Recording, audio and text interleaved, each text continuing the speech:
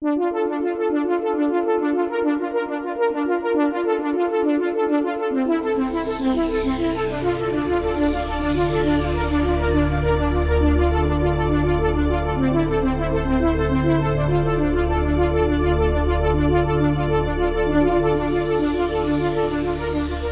and welcome to the Robert A. Heinlein Book Club. In this episode, we will finish up our look at Red Planet, which I started in the last episode, and we're moving along pretty quickly through the juveniles, and I'm having a lot of fun with them. I've already started digging my teeth into Farmer in the Sky. But before we get there, we gotta do we got a few short stories, 4 I think, if I can get Poor Daddy, which I think I can. But yeah, 4 short stories: Delilah the Space Rigger, a few others. Well, we'll have to do those first. But I am starting to really enjoy Farmer in the Sky. I read it years ago, and I didn't remember how good it is. I think it might even be better than Red Planet, although this one's pretty good too. It's amazing how quickly Heinlein found his voice with these juveniles and made them really impactful books. So anyways, once again, Red Planet, it was written or published in 1950, and it's the third of the juveniles he wrote, out of what was there, 10 or 11, 12 or so. And in the last episode, I talked mostly about the setting of Red Planet and how much thought was put into what this would look like, what humans on Mars might, how they might live their lives, how they will interact with each other, and then especially the political situation is really well thought out here, where there's a tension between the culture of the colonists, which is very libertarian, very independent, and the corporation that basically is running Mars as a almost like a private concern. It's the model here is really like corporate settler colonialism, which we saw in especially the British and French Atlantic expansion, I think, where you had companies like the Virginia Company or the Massachusetts Bay Company or the French West Indies Company or the African Company. That was involved mostly in slave trade, or the East India Company in India. Maybe that's the model to some degree. I think him being such an American, maybe his model is more like something like the Virginia Company, where it's the Virginia Company that is taking the lead in settler colonialism, and people essentially join up with the company, and they're basically the law. And then the tension becomes the settlers, the colonists getting their own political authority, right? And that's why you had such radical differences in political systems across the American colonies, as you had different histories with these corporations. For instance, the Massachusetts Bay Company, they created their own charter and they brought it with them. Essentially, the colony itself was the corporation, so they were able to maintain their independence from London and make their own decisions and create their little theocracy and all that. And that did, although it wasn't democratic really early on, it did allow that colony to emerge as a more democratic place because they weren't burdened by investors in London. They were the investors, right? That's what I mean by bringing their compact with them, right? Although I think they literally did bring the charter. That's the word I'm looking for. Charter. I guess there's the Mayflower Compact, but it's charter is the word I'm looking for. They brought their charter with them. The Virginia Company, on the other hand, was run by investors in London, and the people in Virginia were basically their lackeys and servants, and that made for a less democratic, more authoritarian kind of system. And that's what we have really with Red Planet is the authority is a corporation that's not really controlled by the people. But the other side of it is there's this very, very strong libertarian culture. And I think this is really where some of the work Heinlein's doing in the Green Hills of Earth series of stories that we've been spending so much time on really starts to pay off. And it's really going to, of course, you see it in Moon's the Harsh Mistress, and actually quite a few of these juveniles have this theme, I think. And that is the people who are going to go into space are going to be these aren't the astounding era supermen. They're just people with a culture and a temperament that is more individualistic, more daring, more risk-taking. I don't want to say entrepreneur because that just sounds so gross, but yeah, maybe but we got to put ourselves in Heinlein's mind. Maybe that's really what it is. But there's a fierce kind of democratic individualism in Red Planet and in these settlers, and that's going to come to a head with it. So, if you first pick up this novel, you think you're going to have really a story about a young boy going to school with his pet bouncer, right? That's what they called them, a native creature.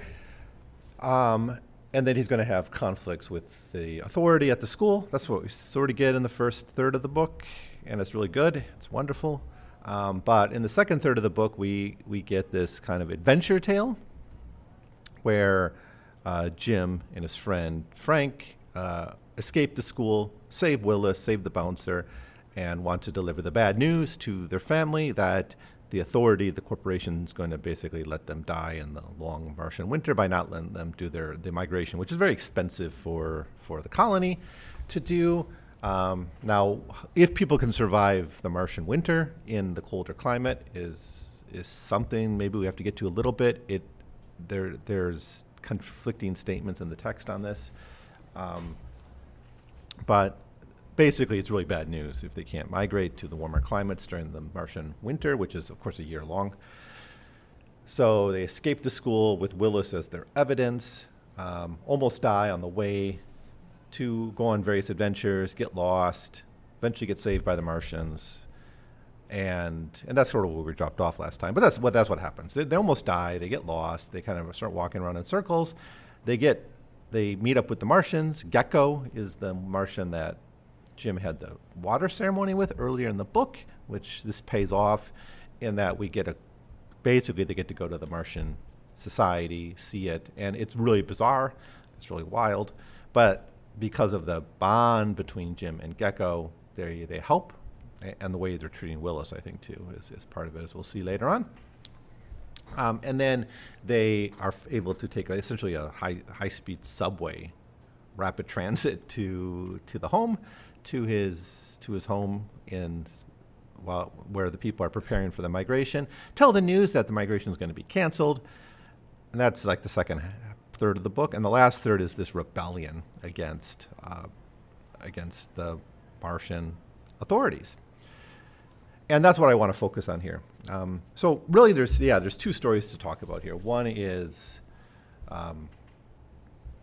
the rebellion, the resistance, and its outcome. And the second is the Martians themselves. Maybe the Martians we'll do that in first, I guess. Because the Martians end up helping the colonists with their rebellion. First they help Jim, then they help the colonists. So Jim becomes super important in the one that bridges the gap between humans and the Martians. Now, Martian culture is a little hard to describe. I think Heinlein does this on purpose. He doesn't want to make it just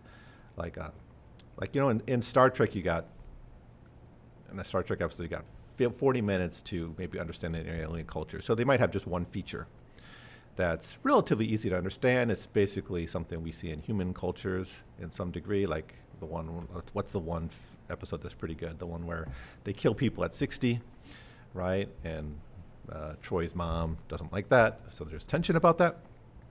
Well, that you only have a few minutes to establish that, and that's actually something we see in human cultures, right? Where the elders are, run off into the desert or something and die rather than be a burden on the village or whatever. I don't think it's very common, but you hear about it. So it's not hard for the audience to understand. Heinlein doesn't want to do that. He wants the Martians to be totally alien. In fact, we get a speech at the end where we're told by one of the characters that the Martians it took white man, quote unquote white man, 500 years to understand the native people, and they're related. They're other humans. So that it's going to take us centuries, millennium, if ever, to fully understand the Martians because they are so radically different.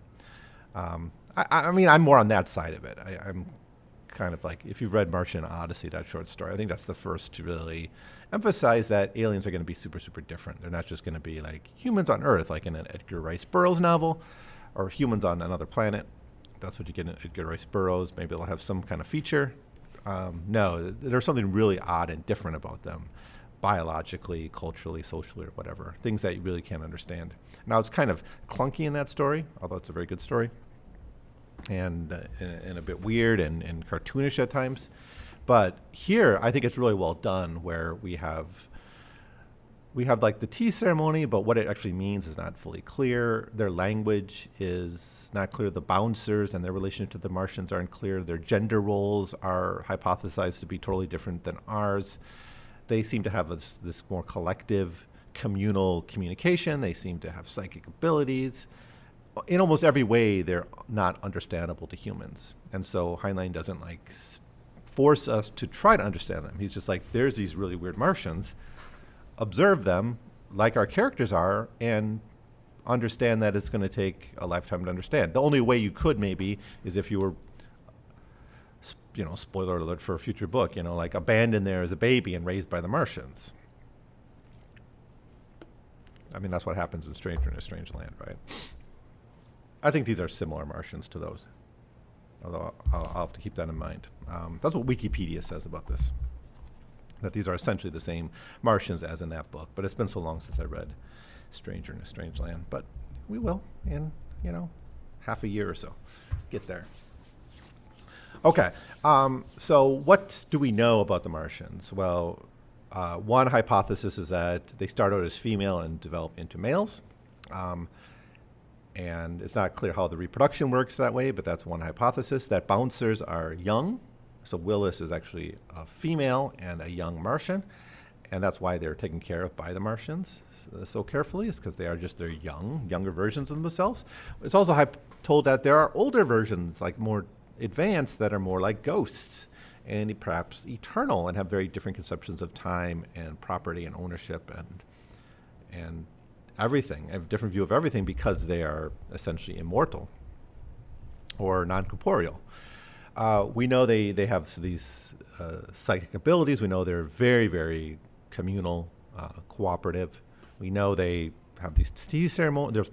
Not the tea ceremonies, the water ceremony, which is something that's supposed to bind people to that community and be part of it. They talk in collective language. We sort of saw this before in Methuselah's Children, so this is not totally original at this point for Heinlein. He is doing a little bit of material, but it's, what's cool about this is he doesn't take the time to like fully lay it out and explain it. Like, it's not like a chapter where Jim reports in his diary the full accounting, a full understanding of Martian culture. Other writers may have done that kind of thing. No, it's just like, these guys are really weird. Maybe in 1,000 years, we can scratch the surface of their minds. We know that. So what else do we know about them? Oh, we know they're an ancient civilization that had high tech, that evidence of the subway. They may have been spacefaring, but they turned their back on that.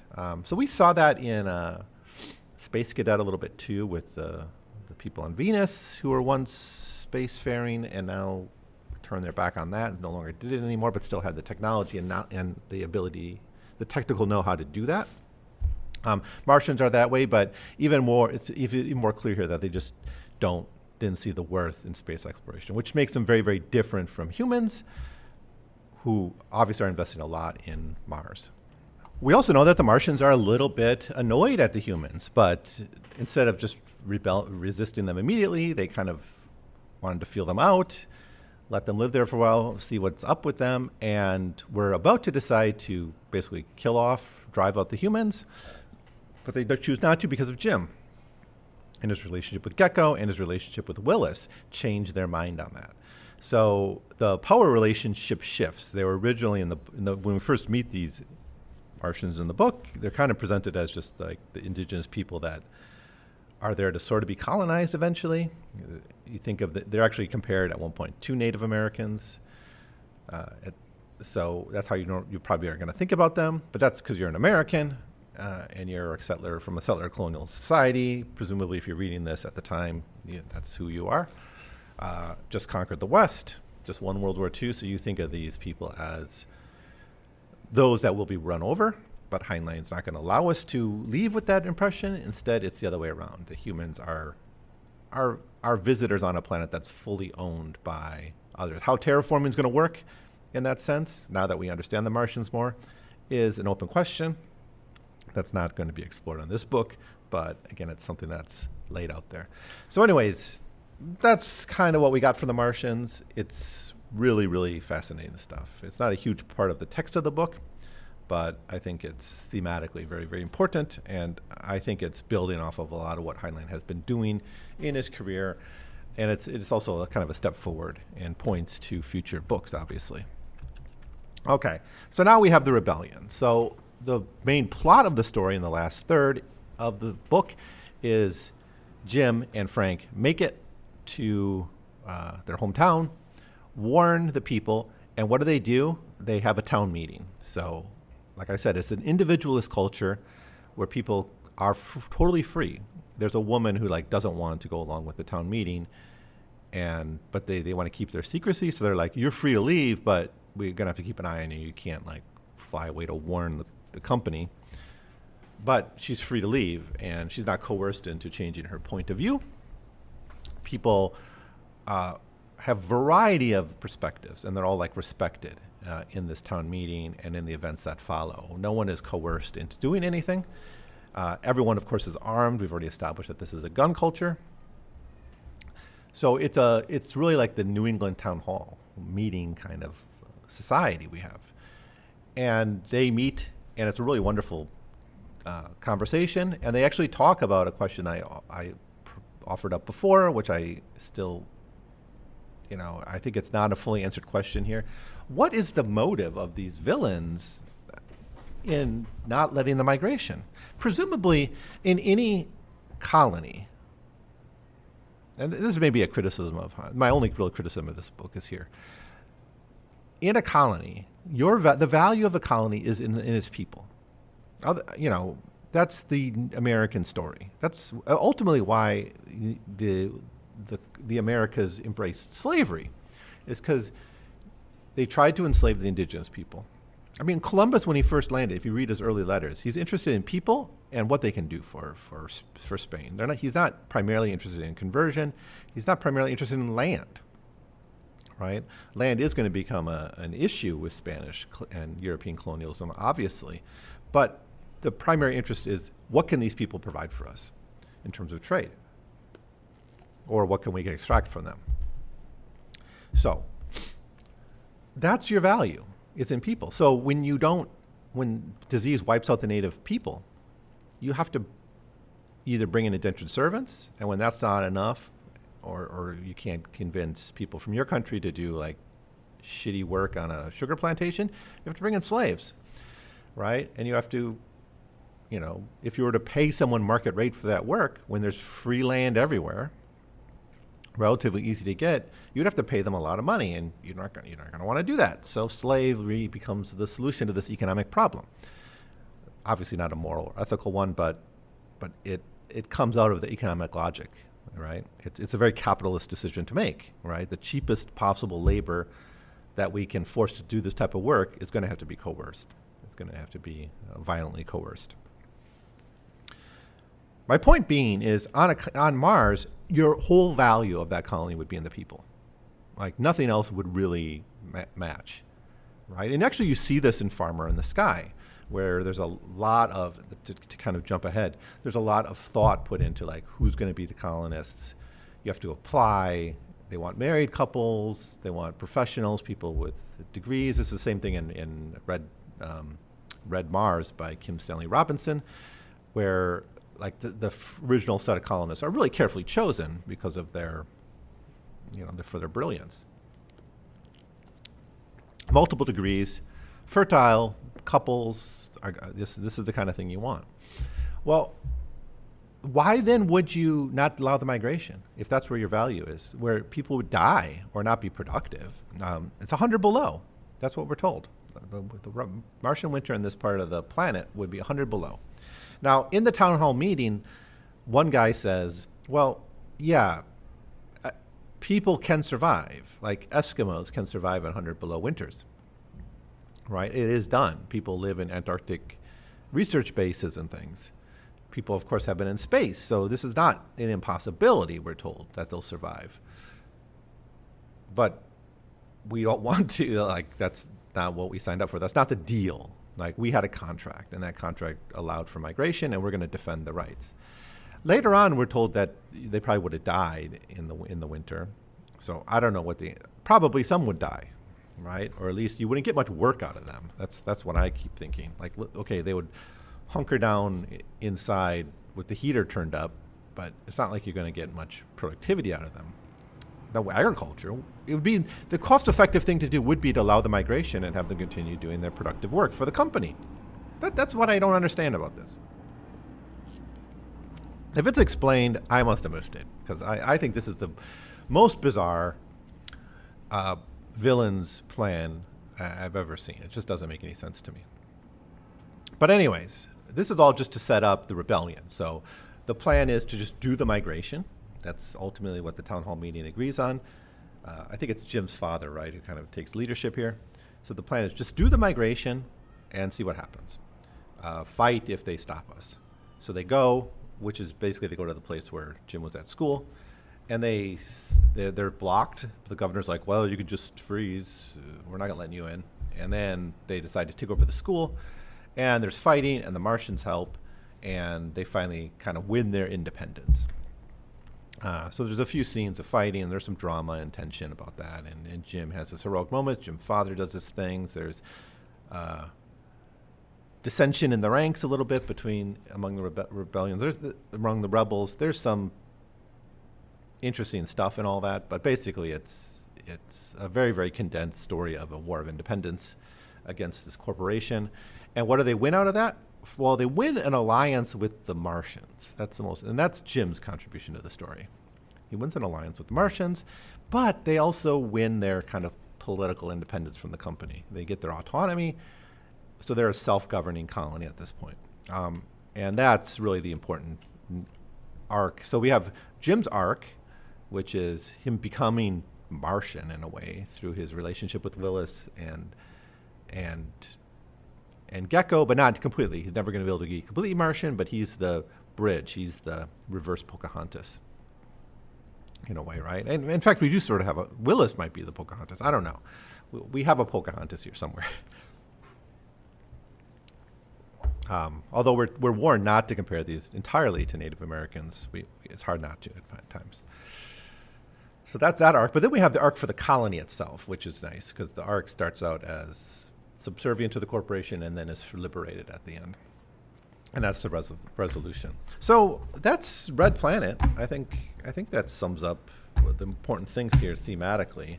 The play-by-play, the chapter-by-chapter analysis here is good, but I'm not going to do it for you. It's a lot of wonderful stuff here especially in the rebellion things. The Martian stuff's great.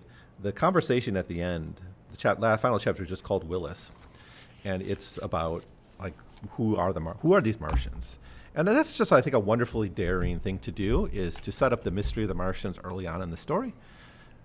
Pretty much from chapter 1, we're introduced to Willis. And then to leave the final chapter being like, we know almost nothing about these people, but here's a few things that maybe are clues. And it's not ... to be continued. It's just the book ends, and there's not really a sequel. It's just, these are unknowable creatures for us. Maybe some future generation can figure out. So great science fiction there, I think. A great way of handling the aliens. So, that's it for now. So that's Red Planet. I'm not going to say too much more about it. I think it's a wonderful book. I think the juveniles really start to take off. So we're going to read another one that I've read before, Farmer in the Sky, and then pretty quickly we're going to get to ones that I haven't read, like Star Beast.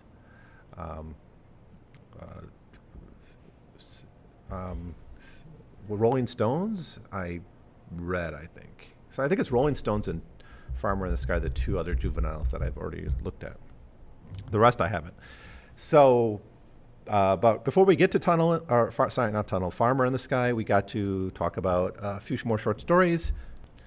we'll start with Delilah, the space rigger, I think, which is also another Green Hills of Earth. I think it's the last of the Green Hills of Earth kind of cycle of stories. And so that'll be sad to put that down. But the juveniles are so fun. I'm like eager to get back to it. Now, like the short stories are, once you get into these novels, the short stories become a little bit of a distraction and a burden. But got to go through them, got to do it. So 2 weeks of short stories coming up before we get to Farmer in the Sky. But should be all good stuff. I don't think there's going to be anything bad before we get there. Poor Daddy, I don't know. That's a bit of a question mark, but we'll deal with that when we get there. So anyways, thanks for listening, and I'll see you next time.